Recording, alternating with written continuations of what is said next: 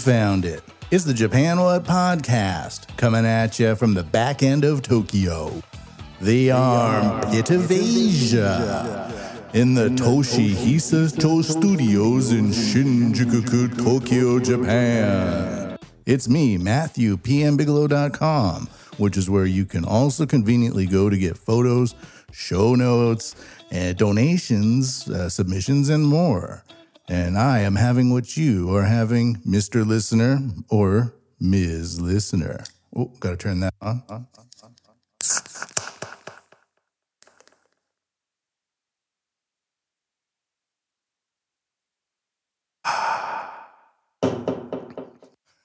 It's my new plugin. It's called the Galaxy Tape Echo. I bought it, so I'm using it. Hope you like it. Took a while to finagle that.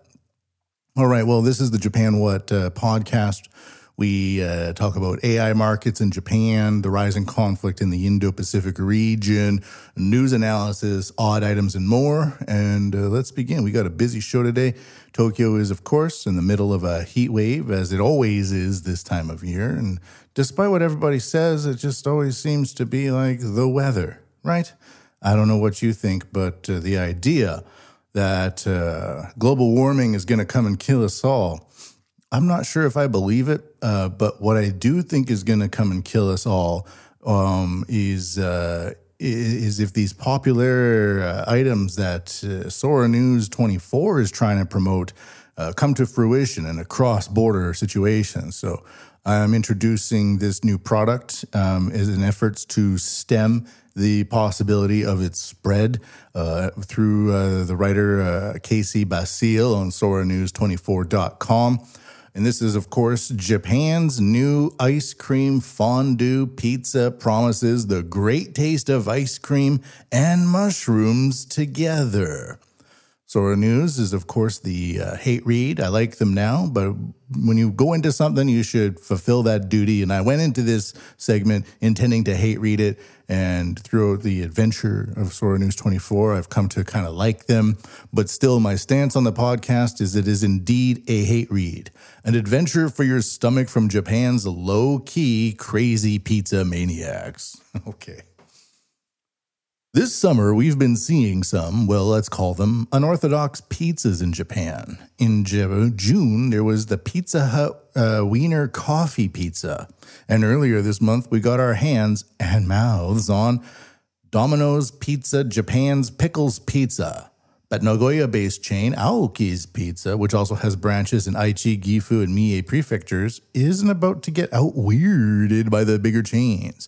Aoki's is, after all, the company that brought us such wonders as the 18-meat Mountain Pizza Sandwich and the horror-themed Bloody Zombino Pizza. Their latest creation, Ice Cream Fondue Pizza. Okay. I'll be posting photos of this at MatthewPMBigelow.com if you are interested in looking at these insane creations. We'll be collating them there. Aoki's, okay, this is the name of the chain restaurant, says Aoki's. So Aoki's describes it as a summer adventure pizza, and you will have an adventurous palate to try it. The uniquely shaped crust forms a crater in the center, which serves as a vessel for vanilla ice cream that you dip your slice of pizza into, similar to plunking morsels of food into a fondue pot. Now, there's sweet pizzas, and we all know about those. Right? And we also know all about savory pizzas. This is combining them together. You still get pepperoni on this ice cream pizza that you dip into fondue. The provided vanilla ice cream is from Häagen-Dazs, so you can expect rich quality cream. The ice cream fondue pizza also comes with maple syrup and chocolate sauce, if you want even more sweet sensations to tickle your taste buds. What makes the ice cream especially strange, though, is that while it's sweet elements that set it apart, it's not a pure dessert pizza. Before you dip the slices in ice cream or drizzle syrup sauce on them, they have just the classic ingredients of mozzarella cheese, pepperoni, and sliced mushrooms. So yes, with the ice cream fondue pizzas, Aoki's are proposing that you get mushroom, pork, and ice cream in your mouth all at the same time. The ice cream fondue pizza is available for limited quantities for a limited time and only in medium size. Priced at, how much do you think it is, Mr. or Ms. Listener? Well, it's 2,380 yen. And how do you convert that into dollars these days? What do you think, Mr. or Ms. Listener? 17 American greenbacks. Ooh, I'm not sure if I would taste this. Domino's now sells tapioca boba pizza in Japan. Recommended stories from storenews24.com. Their algorithm is crazy. So there's this whole idea that we shouldn't be reporting on Weird Japan. And I think just focusing exclusively on Weird Japan is not good. There's certainly an element of competitiveness in the Japanese markets that will lead to weird creations being released. And these go through meetings, these go through taste tests, these go through product development teams and all of that. It's not just some person making stuff in their backyard and taking a picture of it and putting onto a blog. This is corporate strategy we're looking at here. So while I can see that some people who just say, what, you have a Weird Japan blog? Oh, how creative. No. It's 98% serious, very, very serious. 2% weird, because you go around Japan long enough and one thing is consistently 2%.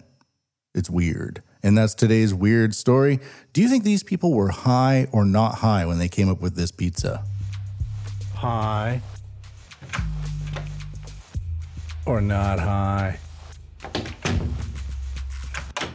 Teenagers. High teenagers. Doesn't it sound like a bunch of teenagers got into a bag of weed and their parents weren't home, and then they raided the fridge and made some crazy pizza and they think it's the best thing ever. And then they try it the next day and it's disgusting, but they were just so high. It tasted so good. Have you ever been there in your life where you were so high?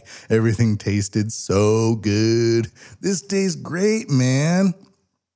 This is so good. We should market it. It would sell crazy amounts. Totally. We got to sell this. That's what it sounds like. Hi, teenagers. We got a lot to do today. The Society 5.0 section is a bit hefty. Let's just take a look we started with high or not high. I have another high or not high. High or not high? This comes to us from the Asahi Shimbun on July 22nd, 2023, and we're recording this on July 25th, 2023. And of course, this podcast is not breaking news podcast. I don't really find breaking news or daily news to be that worthwhile or interesting. It's just like, the president plans to meet somebody in August. And you're like, well, okay, I guess, whatever. But when you have an ongoing frame, like a weekly frame or even a monthly frame, and you take certain elements that correlate and put them together, it kind of gives you what I believe is a more focused view on important elements that are happening, maybe connected together, maybe not connected together, but still have this similarity. They're in simpatico for some reason, as opposed to just a barrage of news headlines that you find in the daily newspaper. So yeah, this is a couple of days old, but it's still pretty new to me. High or not high? Risque photo shoots banned at outdoor pools in Saitama parks. And there's a picture of it. And this comes to us from the Asahi.com, Asia and Japan Watch. There will be a picture, I'm going to screen grab it right now, of elements that describe poses that will be banned in these Saitama swimming pools. Saitama, provocative poses and gestures suggesting bikini removal will be banned at several outdoor pools in Saitama Prefecture when photographers and their models use the sites for shoots this fall. The local parks association released the temporary rules, including a graphic that illustrates unacceptable poses so that photo sessions in September and October can proceed as scheduled. It is a partial reversal after the association earlier pulled the plug on shoots that pushed the limits of good taste. In June, the Saitama Park and Greenery Association, which manages 3 parks with pools, asked 6 organizations to cancel their June swimsuit shoots at Shirakobotato Water Park in Koshigaya and Kawagoe Water Park in Kawagoe. Enough was enough, the association said. Pool shoots would no longer be allowed. But Saitama Governor Motohiro Ono partially rescinded the order because the past rules pertained only to Shirakobato Park and because 4 of the organizations did not violate those rules. It goes on and on and on. All organizations and individuals in charge of an event will also have to sign pledges stating they will abide by the new temporary rules. The pool shoots are scheduled on 16 days in September and 10 in October. As for the longer term, the Saitama prefectural government will consult experts and decide on formal rules by February. Okay, a couple of ideas here. One is that if you are suggesting that you're going to be pulling off your pants bottoms, your swim trunks bottoms, or taking off your top and posting that online. Let's just say a lot of these photo shoots probably aren't even for like Gravure bottles or something like that. It's just all Instagram and social media these days. If that gets out in public and you put in a hashtag, we're at this pool, it might suggest to people that that's where you go to take off your swimming trunks or your swimsuits in public. And that's just simply not the case. There's going to be families there and you want to have a fun time. You can dress in the nice bikinis, but, don't turn it into a soft core porn event for your Instagram followers. That makes sense on one side. Another side is that there are recently a lot of Kurdish and other Muslim minorities that have been moving into Saitama in greater and greater numbers. And one other argument is that they might have an influence on the amount of skin that women should be allowed to show in public. I'm not saying that's the case. I'm just trying to present multiple arguments as to why this sort of thing might happen. One argument is, well, we don't want to turn the place into a nudist place for Instagram models because there's going to be families there. It's a swimsuit photo shoot, so there's no families there that day. But, you're on Instagram on a busy train and you see this place with women that might be taking their clothes off. You just might end up going there on your spare time thinking that that's what's going to happen there, and it's simply not. Then the other idea is, what if they're worried about modesty laws that are don't exist on the books, but exist in a greater number of people's minds who are immigrating to those areas? I'm not saying that is happening, but those are just some ideas as to why. Am I high? Are they high? Is this high or is it not high? High or not high? Again, I'll be posting the photo of the guidelines for unacceptable shoots and poses. They're all sexy women on MatthewPMBigelow.com. Go there and think about what I've just said. Moving on to the next topic. Let's just do a little bit of economy before we get into the meat and potatoes of this podcast. Here we go.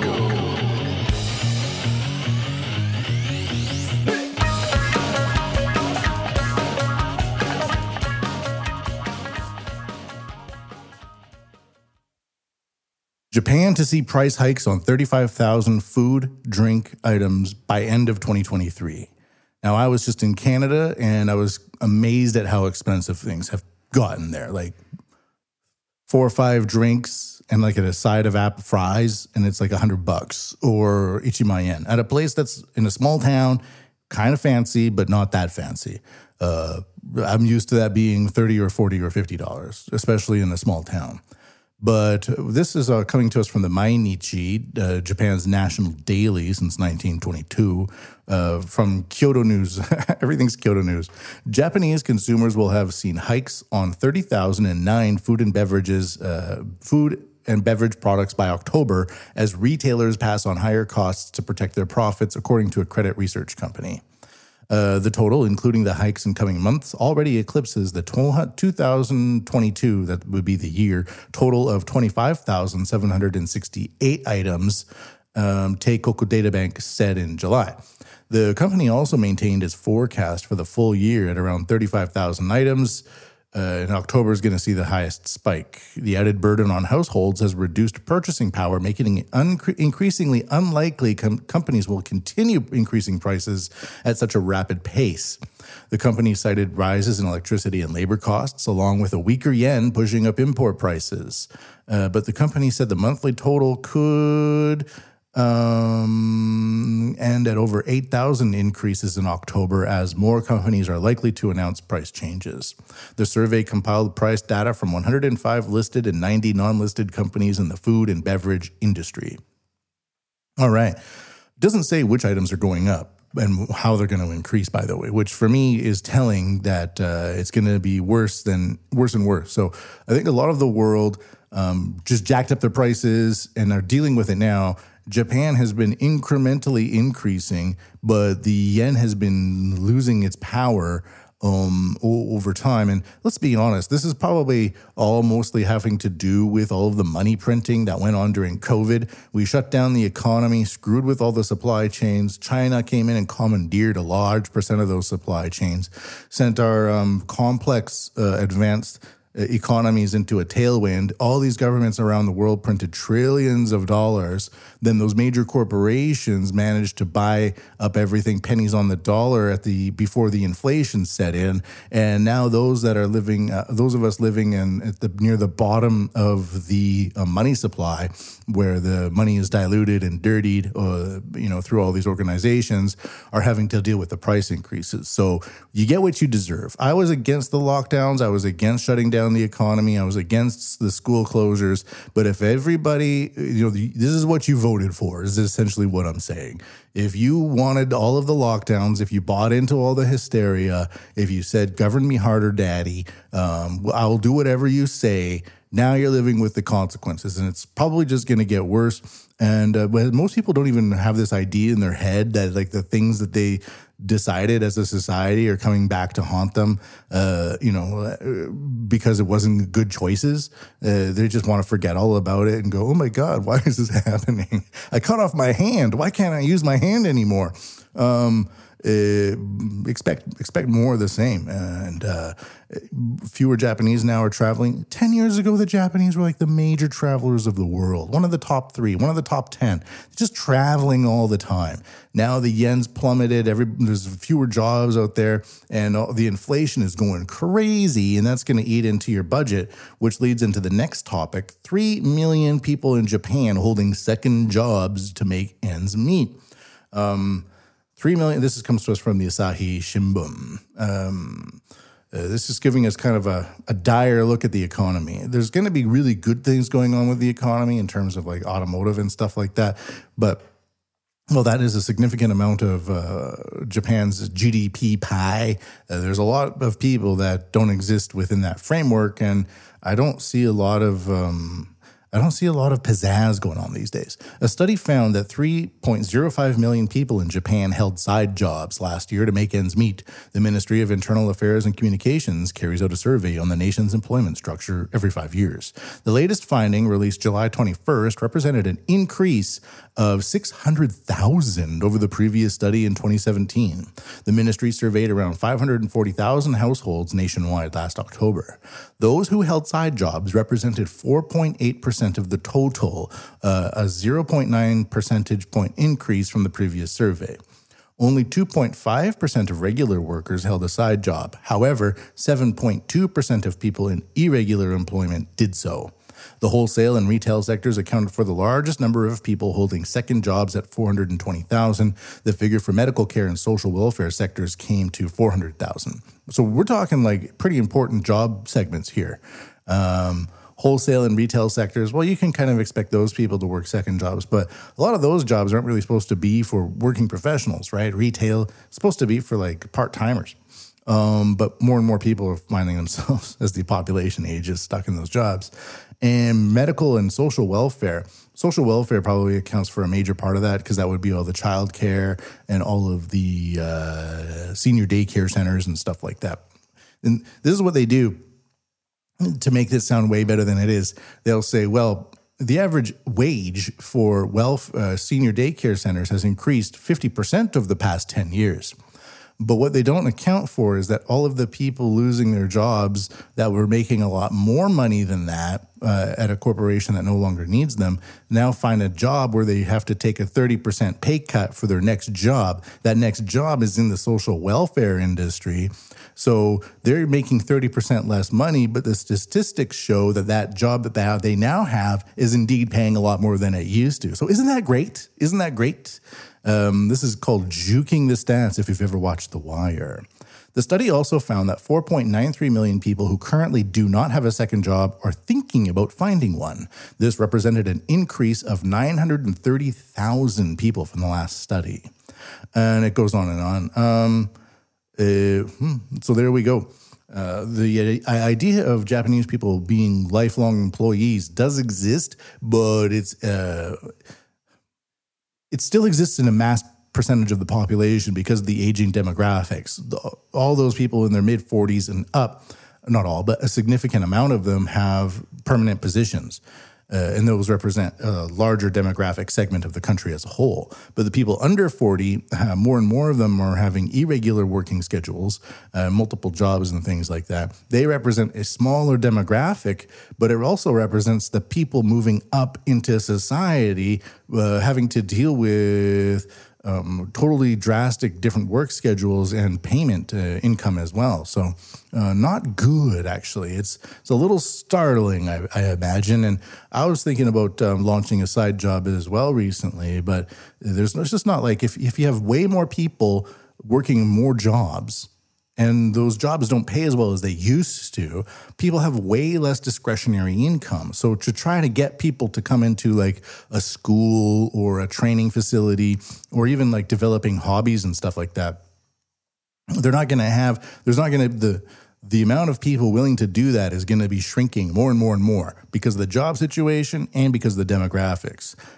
So there's that. Let's move on to the Japan Society 5.0. So let's get out of this economy. Come on, economy. Here we go.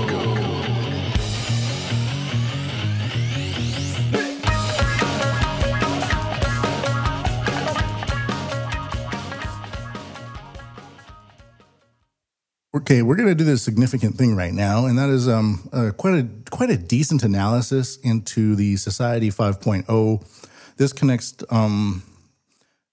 localized Japanese expertise into a connected international world of liberal ideas.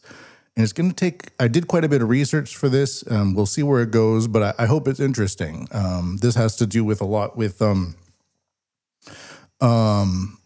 using AI for national security reasons with the police. So let's begin.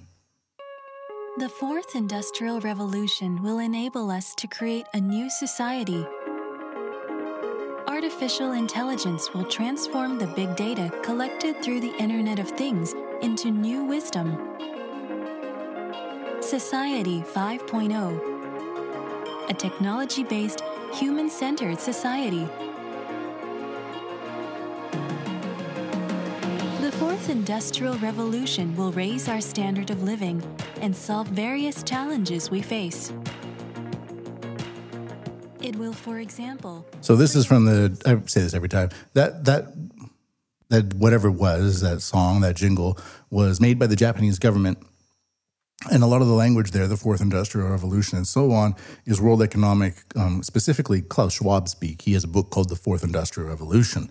And when I was working in the telecom industry, running an AI class, the Society 5.0 website for the Japanese government was advocating for the co-working of telecommunications industries, and some of my students there were partially or somewhat involved with that to some extent. Not rolling the dice and calling the shots, but let's just say I know about that. Yeah, that's kind of what it was.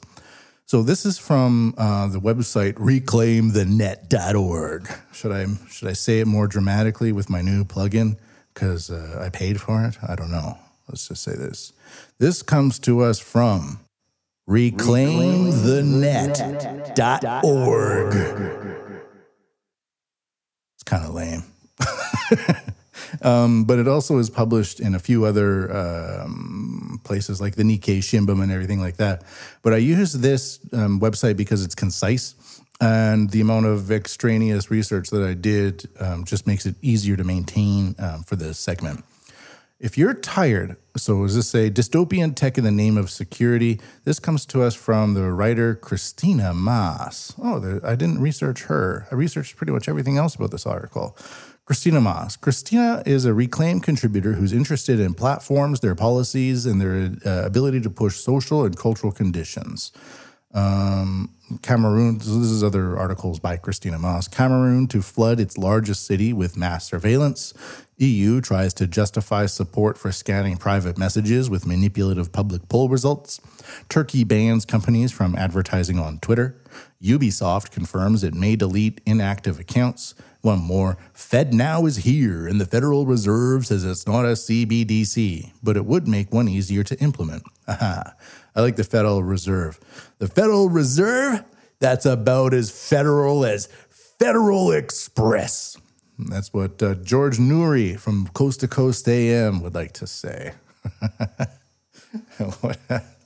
Yeah, those Americans are really good at those types of statements. And the founding fathers would be rolling in their graves. That's what you got to do when you talk with Americans on American radio. This is unconstitutional, and my gosh, I believe the founding fathers would be rolling in their graves. Okay, so let's go back to the idea here of this whole pre-crime thing. Where is it? Let's load it up. If you're tired of censorship and dystopian threats against civil liberties, subscribe to Reclaim the Net. Okay, I didn't mean to read that. The Japan National Police Agency has decided to adopt AI-enhanced pre-crime surveillance cameras to bolster the security measures surrounding very important people, VIPs or VIPs. This step comes in response to the commemoration of the shocking assassination of former Prime Minister Shinzo Abe and the rising threats posed by what the government called, quote, lone offenders, end quote. I'm just reading this, so I'm not, if you have issue with the bias, take issue with the bias. It's not me. I'm just reading it. The issue of AI in law enforcement is becoming commonplace globally. A 2019 study by the Carnegie Endowment for International Peace revealed that 52 out of 176 nations surveyed were incorporating AI tools into their policing strategies, Nikkei Asia reported. Now, I just started, a lot of this stuff I just started following out of interest. Oh, Nikkei Asia, they're about the economy. Then I read all their stuff, and it's like, well, you're tied up with FT.com, financial news, and then you seem to be very interested in the SDGs and this whole corporate governance thing, and then you're also tied in with the Japanese business lobby, and your offices are right next to each other in downtown Tokyo, all this stuff. So what happens? What is the Carnegie Endowment for International Peace? Well, it was set up by Mr. Carnegie, a Scottish billionaire turned philanthropist, like a Gates type of person. But instead of making his money in computers, he made his money in steel and in railroads and all that type of stuff. And he's a Scottish guy, so he just hates everything he has. That's very common for like the Scottish people. If they have $1 billion, they'll say, nobody needs $1 billion or something like that. But they won't think about the person across the street who has $1 billion of something else. So there's this weird Scottish mentality where they're able to really be super industrious and create the world's most fascinating systems. And then they go, get rid of it. Well, I'm not a good Scottish accent person, but that's kind of what they do. So Mr. Carnegie, the Carnegie Endowment for International Peace. Now, who are these people? Now, this is, of course, this idea of international organizations that work together to publish white papers that then get released into sympathetic news organizations to try to push and sway public opinion into accepting things that have already been decided by people who know better than you. That's kind of the idea here, right? So you have these people who exist in these high positions, and they say, you know what, we just need AI cameras everywhere, but people aren't going to like that. So what we'll do is we'll have the Carnegie Endowment for Peace say it's good, and then the Nikkei Asia will say, look, they say it's good. And then at the bottom of the article, we'll say, maybe there's some security issues, but really it's good. And then everybody goes, I'm not sure if I want that, but maybe it's good.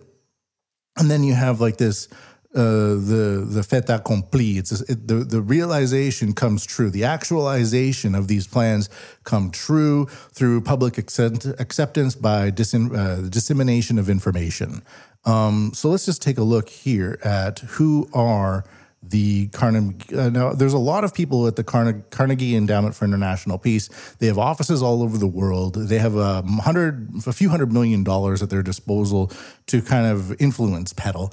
Now, I looked for the Japanese members. I didn't really find any. I gave a cursory glance at their board and their trustees and stuff like that. They have China, they have Russia, they have all these places all over the world, but it doesn't seem to be focused too much in Japan. Maybe that's where the Nikkei Asia comes in with the Keidanren. But let's take a look at let's take a look here at the president of the Carnegie Endowment for International Peace. He was previously a justice of the Supreme Court of California and an executive branch official at the Clinton and Obama administrations, the Stanley Morrison Professor of Law at Stanford University, director of Stanford's Freeman Spogli Institute for International Studies, and co-chair of the U.S. Department of Education's Equity and Excellence Commission. And the president of the Carnegie, I didn't include his name, it's Louis something. The president is Mariano Florentino Cuera. That's his guy. And then the chair is Penny Sue Pritzker, born May 2nd, 1959. And she is an American billionaire businesswoman and civic leader who served as the 38th United States Secretary of Commerce in the Obama administration from 2013 to 17. She is on the board of Microsoft and the chair of the Carnegie Endowment for International Peace. This is from Wikipedia. Before entering government service, Pritzker had been involved in many Chicago organizations. That's where Obama is kind of from, including the Chicago Board of Education, Museum of Contemporary Art, and Pritzker was an early supporter of Obama's presidential candidacy, having been a friend of the Obama's family since their time in Chicago. From 2021 to 2022, she was a member of the President's Council of Advisors on Science and Technology. So the president and the chair of the Carnegie Endowment for International Peace seem to be very kind of left-wing people, supportive of the Obama administration, their policies, from California, and also a professor of law at Stanford University for the president there. Now imagine these people having to deal with Trump and all the people Trump is trying to put in, right? So you have this idea of Mr. Obama in there, and then he brings in all these people sympathetic to his cause after their time in government, and they then get these positions abroad in information peddling. The same thing happens a lot with the intelligence officers of the United States, like Mr. Elbridge Colby, whose grandfather was a director of the CIA and has spent a lot of time in the Vietnam field of operations during the conflict there. And then he gets a big position as an information peddler after the fact. And then his articles on white papers get published in the Nikkei News Shimbun as well. So this is a pattern that occurs here. And this is how they get people in the international field to cooperate with each other. Because a lot of the times these presidents meet with each other, they shake hands, and it's kind of like the manager of a construction company cutting the ribbon at the end of a building being built. He didn't build it. He didn't know it was really what was going on. He just shows up at the last day, cuts the ribbon for a photo op. And that's kind of what a lot of leaders do these days. But the people who are in these efforts to push ideas and situations worldwide over possibly decades or even hundreds of years in some cases, they're all involved in these international wadia, the community for international the East Asian policy for and they release these white papers, and for some reason the Nikkei Asia is just really chomping at the bit to publish them, all of them. Back to the article here, back to pages. No. Back to Dissenter. Notably, the effectiveness of such technology in monitoring abnormal behavior and providing better deployment of police officers has been endorsed by Isao Itabashi, a counterterrorism expert at the Tokyo-based Council for Public Policy. Now, I did some research into Isao Itabashi, and he's been in the news a few times just as a spokesperson from the government talking about this type of stuff. And I'm going to read his background now, and we can compare it to the previous two people. So Mr. Isao Itabashi, he's the Center for Analysis and Studies, Chief Analyst and Counsel for Public Policy. He's a member of the Committee on Nuclear Security. He's a nuclear regulation authority for the NRA Japan, part-time lecturer at Tokyo Institute of Technology, and he graduated with an MBA from Keio University in 1987. And he also has a Bachelor of Science from the Science University of Tokyo Faculty of Engineering. So he sounds like somebody who might really understand the impact of this type of technology, and he seems like a real person who's super smart and probably very involved on a very technical level on these Japanese-related police security trends. Let's just call them that. But what he's not efficient or specialized in at all is international studies. So this person who is very, very focused and probably very capable at everything related to Japan, he gets put in this position where now he has to maybe consult with international partners to decide how to incorporate nationwide surveillance technology in a Japanese way. And he runs into these people from the Carnegie Endowment for International Peace via the Nikkei Japanese newspaper. And that's when they kind of can get their influence into him ahead of anybody else. Like I said earlier, imagine if Trump was still in there and filling up these roles that would have like these nests of political hibernation inside of his administration that would erupt after he leaves office and take over these roles in these Carnegie Endowment type places. I mean, it would totally change the entire look on many facets of these international cooperation efforts. Let's take it. So the National Police Agency plans to carry out tests on these AI-integrated cameras within the current fiscal year, set to conclude in March 2024. These cameras are capable of behavior detection and facial recognition. However, in a bid to protect privacy, only the former will be utilized, a decision in alignment with recent EU regulations. There we go. Is the EU, do you think, aside from maybe Viktor Orban, do you think that they're all super crazy Trump supporters? No, they love regulations. They're all these Brussels-style bureaucrats who are really chomping at the bit to monitor everybody. That limit the use of facial recognition due to potential privacy concerns. Now, there are the capabilities of these cameras: behavior detection and facial recognition. Now, because of the strict security policies in place by the Japanese Constitution, just monitoring people's faces and then sharing people's faces is actually has a big no-no factor all throughout Japan. Pretty much everybody I tried to introduce this idea into at the telecommunications company said verbatim, this is great technology, will be very difficult to use in Japan because of the privacy laws. Everybody. But the idea of behavior detection. Now, what this would be somebody looking both ways and ruffling through a bag before going up to some security agents at a political speech. You're not monitoring their face, you're monitoring their behavior. And so, or if somebody pulls out a knife somewhere, the camera can capture that. And so it's not your face that's being captured, it's the knife in your hand. Now, in terms of laws and security analysis, the knife in your hand is very different under these policies compared to the data on your face, your biometric data. So if you're a criminal and you are caught with the facial recognition technology, you might be able to present a case saying my constitutional rights were violated and you could be released. But if your face was not part of the equation of the anti-crime fighting technology and AI and camera surveillance, but the fact that you had a knife in your hand, well, then now you cannot defend yourself in court because the knife is not really part of your personal biometric data. Quite the opposite, right? It's just an object. All of these things, kicking somebody, act of violence, precursor to crime, certain glances, activities, tracing, behavior detection. This could even be walking. So, they're looking at your boots as you travel from place to place throughout the country before you end up committing some sort of crime.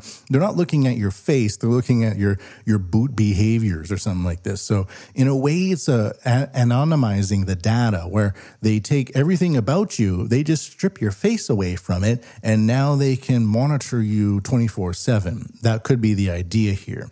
The other idea would be, well, you have all these cameras in place, and if they're just always monitoring everything all the time, it's going to create so many false positives. The police will just end up missing so much actual crime. So once that crime has actually been identified, then the police would be alerted to the actual crime, a car accident or a stabbing or people fighting each other in the street. Hey, we're detecting fists being swung in the air. Well, let's send the police there. Then that would be a way to kind of introduce this, like the thin blue line idea in society, where the police are kind of everywhere and then you're on one side of the blue line, safety, or the other side of the blue line being prosecuted or kicked in the ass. The same thing could be applied with the thin blue line in the AI surveillance systems, where if I'm walking around and even if I end up knocking an old lady over by accident, I might not be immediately prosecuted or monitored or have my face shared into criminal databases. But if somebody pulls out a knife, then that knife is captured by the camera and then put into a criminal database with geolocation tagging and so on, and then that could be used as evidence. So the thin blue line in the terms of an AI surveillance state could be an effort to control this amazing technology, but also prevent it from just being used by some future administration as a totalitarian means to exact their wishes onto a population that may be voting for something, but you plan on delivering something entirely different. We always have to think about these things with this type of technology because it is indeed that powerful. That was the kind of what I was hoping to get to. This is back to the article. It is imperative to note that while the use of AI surveillance technology can prove to be an asset enhancing security measures, it also raises critical questions about privacy. So that's what I mean. They always put that at the very end. It's a concern about privacy, but this reclaimthenet.org seems to be the anti-dystopian source. And I'm going to include the Asia Nikkei. It pretty much is the same thing as this article. It's just a lot more involved in terms of like Japanese sources and getting more into the details that might not actually be that important. So that went pretty well. I thought that was pretty smooth. So that is the Japan Society 5.0 version 1. Let's just take a break. The fourth industrial revolution will enable us to create a new society. Artificial intelligence will transform the big data collected through the Internet of Things into new wisdom. Society 5.0, a technology-based, human-centered society. The fourth industrial revolution will raise our standard of living and solve various challenges we face. It will, for example, free us from the stress of driving. All right, I just needed a break. So what I actually should conclude with and say, that idea with the thin blue line would have to be a very domestic oriented solution. But the idea of kind of warding off the influence from these international efforts like the Carnegie Endowment for International Peace, which is obviously filled with American left-wing interests at the moment, you can present the data, but you don't have to go along with the agenda. So hopefully that these Japanese people who are very competent in their field don't get sucked into the allure of this like sexy equality for everybody, but it just creates a mess everywhere it goes and leaves everybody with less money and more confusion. I don't really see a positive outlook here. What I wanted to do next is focus on quantum computing. Now, I didn't know that quantum computers were actually real, but they are, it seems. This comes to us, we got Japanese Joint Research Group launches quantum computing cloud service. This comes to us from the Japanese government, the National Institute of Information Communications Technology. And I'll be posting this on the website. I'm not going to go into it, but it says a consortium of joint research partners, including RIKEN, the National Institute of Advanced Science and Technology, and the National Institute of Information and Communications Technology, Osaka University, Fujitsu, and Nippon NTT NTT announced the successful development of Japan's first superconducting quantum computer, starting in March 27th, 2023. I didn't know that. I always thought quantum computing was kind of this buzzword, but in fact, it's not. So it's real now. Now, I have from the NHK this idea of quantum computing being used to drive efficiency in mixed cargo trucking, and I'm going to play it here. It's just a minute-long report, but it kind of shows how removing the middle managers from our society with quantum computing might actually just be what we really, really need. And then we can get rid of them forever. Let's listen in. NHK. Now, the power of a quantum computer has been harnessed in Japan to make mixed cargo trucking more efficient amid a shortage of drivers.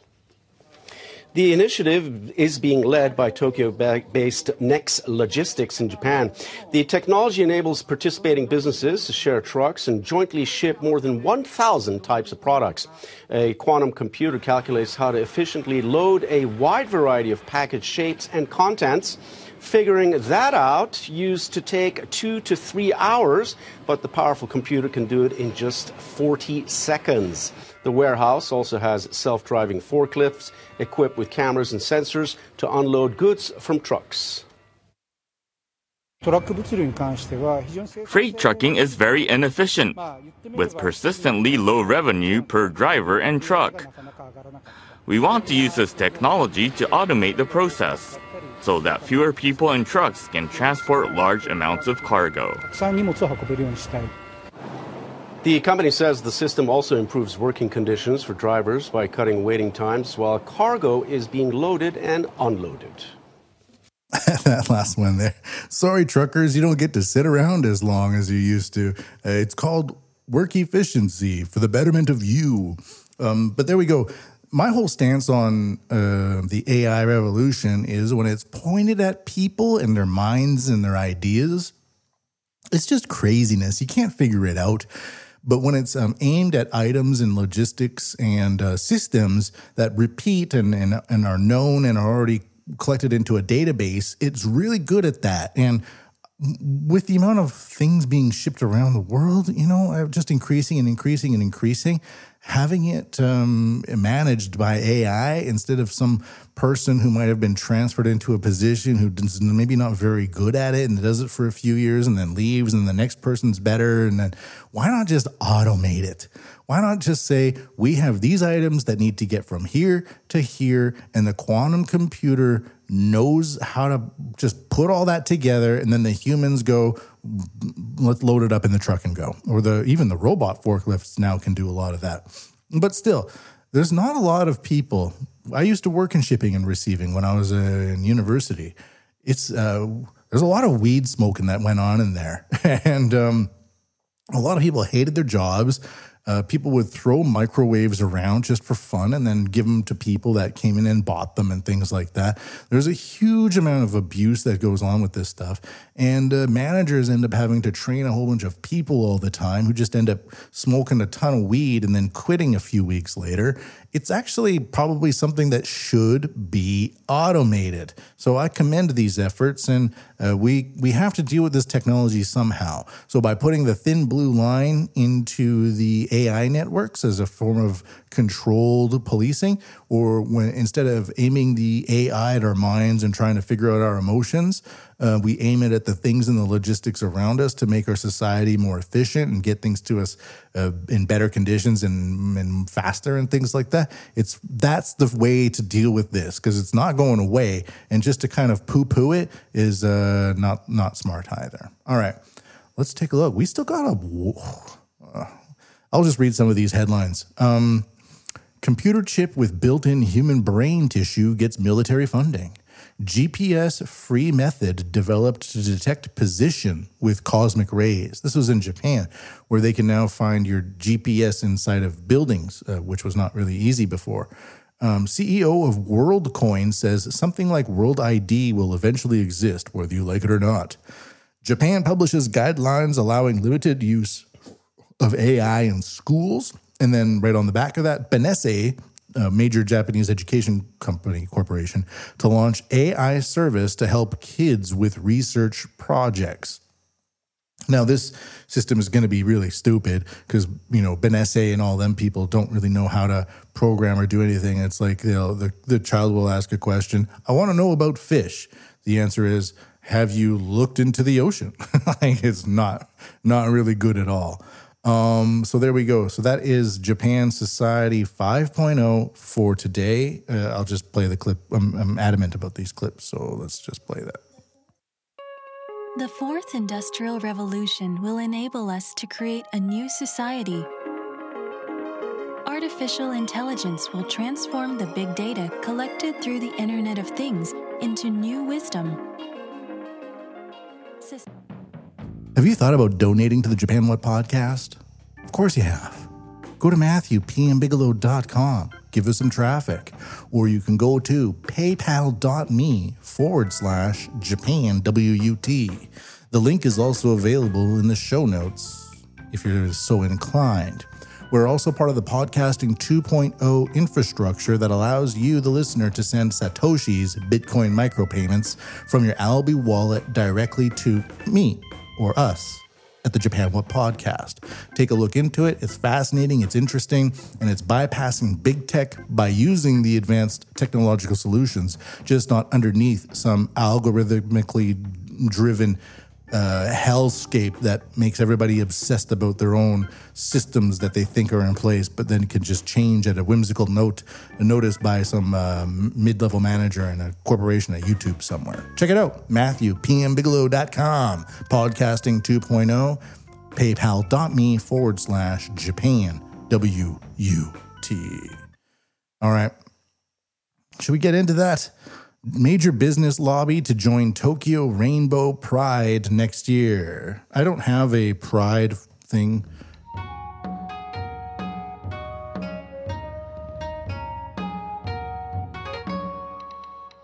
Japan, the Asahi Shimbun, Asia and Japan Watch, and this comes to us from July 10th, 2023. Now, the idea of rainbow pride and corporate gay pride or LGBTQ pride things is very recent in Japan. I didn't think it would be coming here in the way that it has, but it has. And I'm often skeptical about major corporations just suddenly caring about rights. When I was working at the shipping and receiving place, we threw away so much garbage. Every appliance was just filled with trash, plastic and wraps and styrofoam and cardboard and just endless amounts of trash around every single appliance. But stamped on every single appliance was, we care about the environment, or eco drive enabled, or something like that. So there's this like hypocritical thing where corporations glom onto an emotionally driven facet of human psychology, and then kind of create a system where they can say they care by pointing at these things that they supposedly care about, and then but also continue on with their nefarious corporate agendas at the same time. And so there we go. So we'll have to cover the LGBTQ stuff more on the podcast in the future. Karuizawa, Nagano Prefecture. To show support for greater inclusion of the LGBT community, a major business lobby will officially participate in next year's Tokyo Rainbow Pride. Takashi Niinami, chair of Keizai Doyaki, the Japan Association of Corporate Executives, announced the decision on July 7th at a business seminar here organized by the association. Quote, "I want to help create a society where LGBTQ people are accepted as they are," end quote, said Tamotsuhiro, the president of McDonald's Holdings Co., at a panel discussion held as part of the seminar. So that's kind of what I'm saying as before. Okay, so be who you want to be, totally fine with it. The idea of the corporatization of it is another thing, where McDonald's still creates the world's most unhealthy food, opens up everywhere, trash everywhere, waste everywhere, super unhealthy products everywhere, just making people's health go really bad. But we care about gay people, so we're okay, right? Okay, so then we're just going to continue on as usual. 5 years, it'll be something else. Lesbian, gay, and bisexual transgender people make up 5 to 8% of Japan's population, says Fumio Sugiyama, a transgender man and former member of the women's national fencing team. Disagree. This is roughly the equivalent of people with one of the most common surnames, such as Sato and Suzuki, he said, stressing that sexual minorities are by no means a negligible customer segment. And they aren't.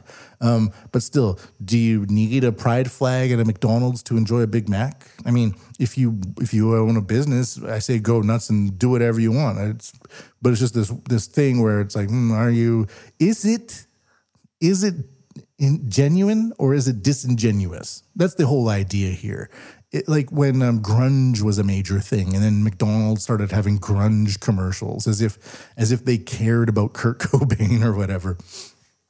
It's this pattern that kind of exists and comes and goes, and it's not really that big of a deal. Really, it's not that big of a deal, and by that big of a deal, I mean like the corporate trendiness of glomming onto things. Like that's just what corporations end up doing. But anyways, that's just that. There's not really much else to say about it. Let's take a look at the next topic.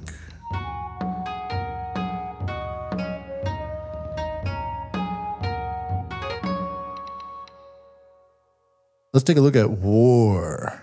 Die for the war. Everybody moves. Die for the good. Die for the war. Die for the war. This comes to us from the Wall Street Journal, their opinion section. And this is, Japan is ready and able to maintain U.S. naval vessels. American warships shouldn't be sailing home for repairs when a trusted ally can do the job. I need to subscribe to this, so I'm not going to, but it says the U.S. and Japanese navies have trained together for more than half a century. Our strong maritime partnership helped us win the Cold War and prevent maritime conflict in the Indo-Pacific. However, new threats in the region require new solutions. So this idea of Japan aiding more and more American wartime efforts is increasing. And this is another one that's even more interesting for me. This comes to us from abc.net.au. So this is ABC Australia, not ABC News, America. Japan to fire advanced ship-killing missile on Australia's shores. Japanese, when was this published? July 18th, 2023. Japanese forces will fire their most advanced anti-ship missile into Australian waters for the first time, ahead of large-scale multinational military exercises that begin later this week. Japan participating, this is me, Matt Bigelow, MatthewPMBigelow.com. 10, 12 years ago, Japan would be providing fuel to ships. Like they would send a fuel ship out into some sort of gulf somewhere to help with refueling efforts because they weren't allowed to kind of, under their constitution, their peace constitution, to participate in live, more aggressive forms of behavior, but they're normalizing it now in Japan, where now it's okay. The Japanese self-defense forces can test missiles in Australia. Have they always been doing this? I don't know, but it's being pushed into the public domain more and more. The ABC can reveal that Japan's self-defense forces is preparing to soon conduct a live-fire demonstration of its Type 12 surface-to-ship missile at a weapons range in Jervis Bay, south of Sydney, Australia. Friday's activity will occur on the same day Exercise Talisman Sabre 2023 is formally opened. Chief of Staff for Japan's Ground Self-Defense Force, General Morishita Yasunori, has told the ABC his country's participation in the biennial military exercise is expanding. Quote, Exercise Talisman Sabre is important because it strengthens cooperation with Australia and the U.S., which will help maintain and strengthen a free and open Indo-Pacific. The free and open Indo-Pacific is generally code word for the New World Order and for containing China. General Yasunori said in a statement. I believe the firing exercise in conjunction with the Australian Navy will enhance a high level of trust between Australia and Japan. Said, that Talisman Sabre Exercises Director Brigadier Damien Hilm confirmed the JDSF would fire its Type 12 SSM from Beecroft Weapons Range into the East Australia exercise area off of Jervis Bay. And I think that's all we need to do. And then it says South Korea to showcase rocket technology, and related stories as Australia seeks to include Japan in AUKUS defense pact with US and UK. So this idea of Japan kind of edging more and more and more into the sphere of official weapons operations is just becoming accepted. I guess people are just so beaten down now in Japan, or they just no longer care, or they don't even know that they're just going along with it, or they're not even aware of it, or they just kind of go, yeah, because of China, we might have to be doing such things. The reality has changed. The last one for today will be from Unheard, unheard.com, and this is signs the clue China is preparing for war. This says, Xi is laying the groundwork while the West looks away. This comes to us from Professor Edward Luttwak, and he's a historian and strategist. In a sinister reversion, this is great. This is opinionated. In a sinister reversion to the very worst days of Mao's rule, Communist Party officials across China are blindly obeying orders to rapidly increase the supply of arable land by any means possible. As with the Great Leap Forward that starved tens of millions to death in a futile attempt to produce more steel to industrialize overnight, the official aim is straightforward: to grow more grain. I'm not actually not going to read this, but I'll be posting it on to Matthew P. and Bigelow if you're interested. I think the key to understanding China's push for war is just its massive amounts of war preparations that it's doing with its navy, with its army, with sending massive amounts of production to Russia to try to probably field test a lot of the gear it's been developing. Its drone networks that China's been developing, I'm not sure this Unheard thing needs to be so opinionated. And Edward Luttwak, I'm not sure about this guy. I should have vetted him a little bit more. Military history, international relations.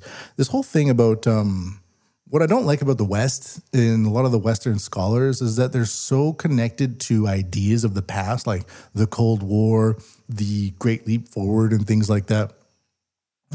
China's a very different country now. If you go there, it's astounding how much advanced technology they have. And a lot of people will say, yeah, but you go out of those big cities and you're in I'm like, yeah, I know.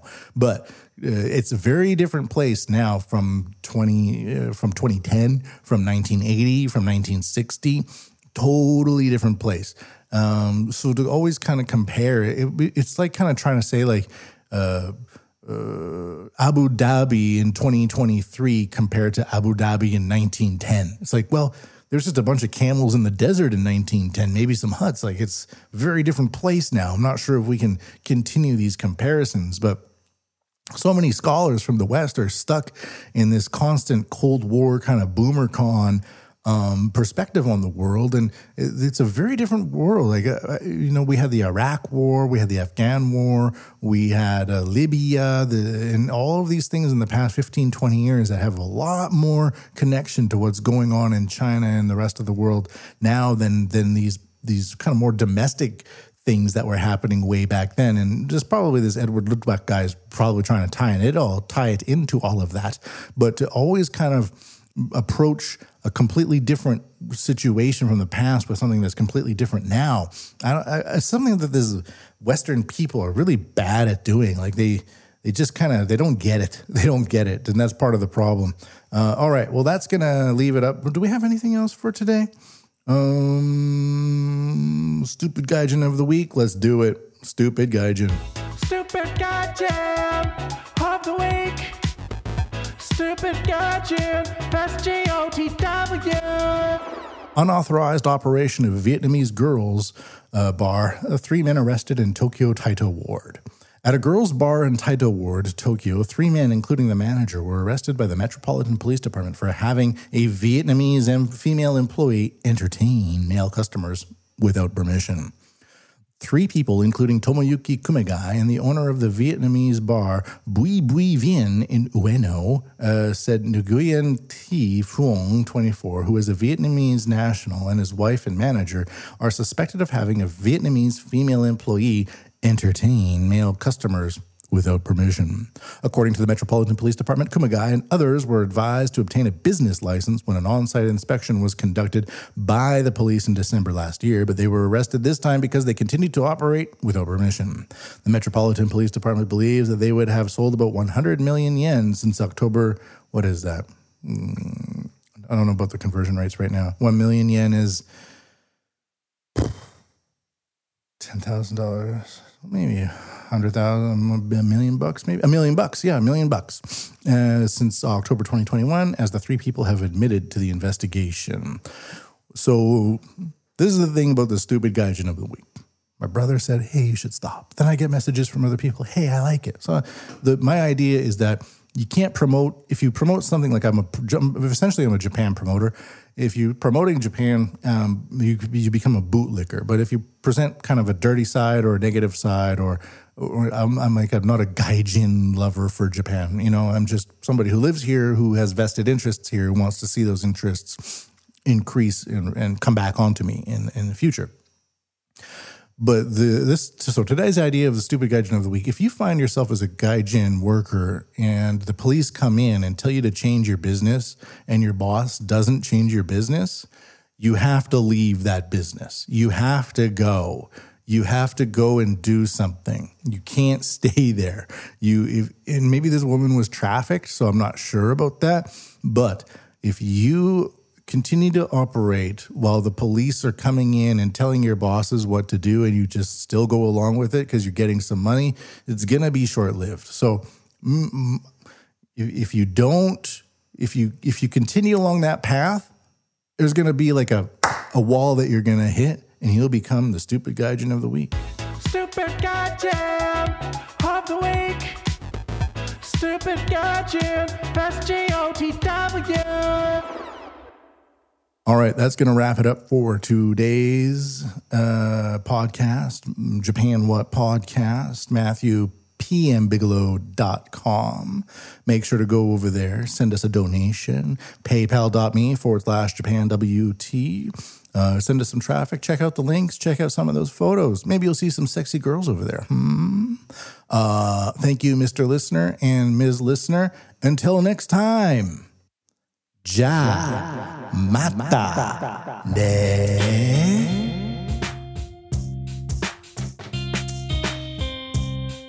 Atsui desu ne. Atsui desu yo.